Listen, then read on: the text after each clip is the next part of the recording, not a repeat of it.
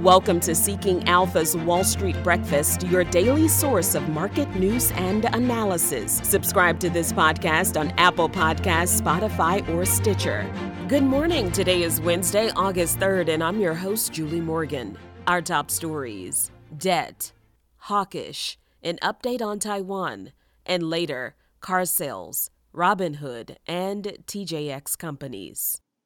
Stocks ticked lower again on Tuesday, adding to a retreat seen during the previous session. The recent dip has trimmed gains posted last week. A late slide left all the major averages underwater at the close. The Dow Jones led the decline, falling more than 400 points. All 11 S&P sectors finished the session lower. Real estate, materials, industrials, and financials all posted declines of more than 1%. In the bond market, the U.S. 10-year Treasury yield climbed 16 basis points to 2.76%. At the same time, the U.S. 2-year Treasury yield also advanced 16 basis points, rising to 3.07%.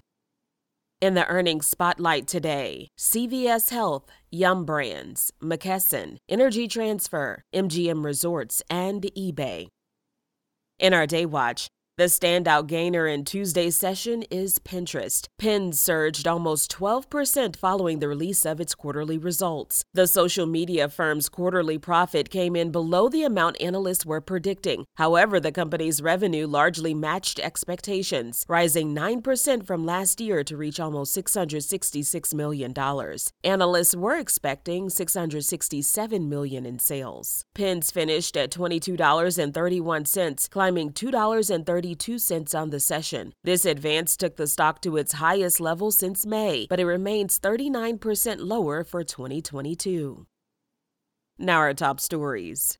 Household debt topped $16 trillion in Q2, rising $2 trillion since the pandemic. The New York Fed said mortgage balances accounted for a large chunk of that increase, rising $207 billion in the quarter. Credit card balances rose by $46 billion. Auto loan balances rose by $33 billion during Q2, and student loan balances were roughly unchanged from Q1. The Fed said household balance sheets overall still appear to be strong, but they're seeing rising delinquencies among subprime and low-income borrowers. Meanwhile, hawkish comments from several Fed presidents. They're countering a recent narrative taking hold of financial markets that policymakers would ease up on a recent tightening cycle, given expectations of an economic slowdown. For example, Chicago's Charles Evans said, quote, "If we don't see improvement before too long, we might have to rethink the path a little bit higher."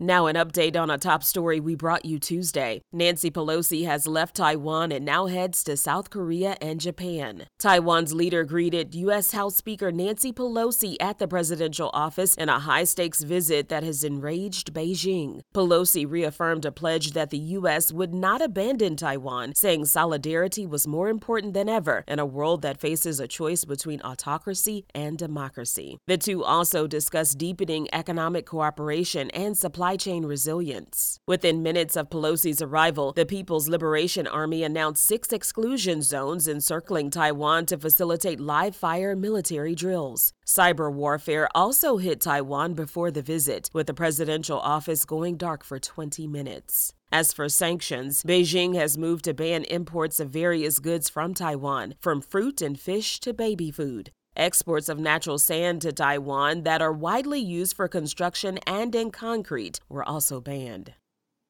Now a word from Seeking Alpha.